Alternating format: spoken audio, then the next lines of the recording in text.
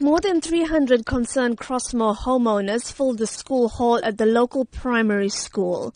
Many of these people are second and third generation Chatsworth residents living in homes that their grandparents were forced into during the Group Areas Act. They say that this is their home and that they do not want to feel threatened by land invaders.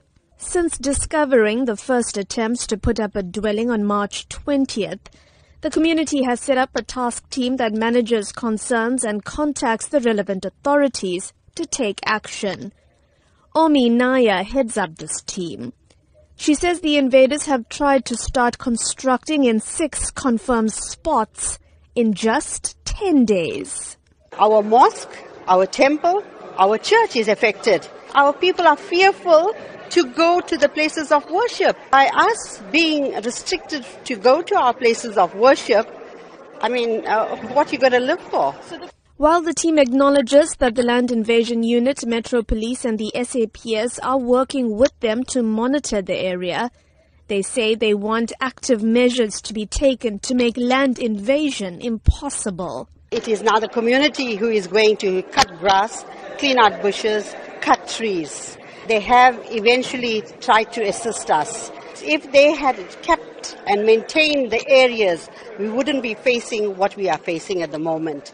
Spokesperson for the KwaZulu-Natal Department of Human Settlements, Mbulela Baloy, says they're working with the eThekwini municipality on the matter. In particular, are not allowing any more informal dwellings to be constructed in Crossmoor. But he says the process is not a quick one.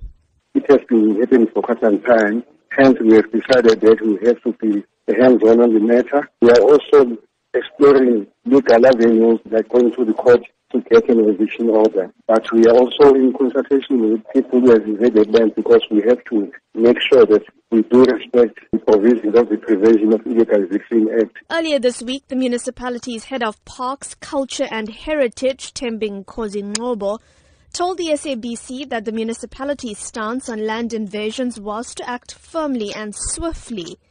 But the residents of Crossmoor feel that this is simply not happening fast enough. I'm Minoshni Pillay in Durban.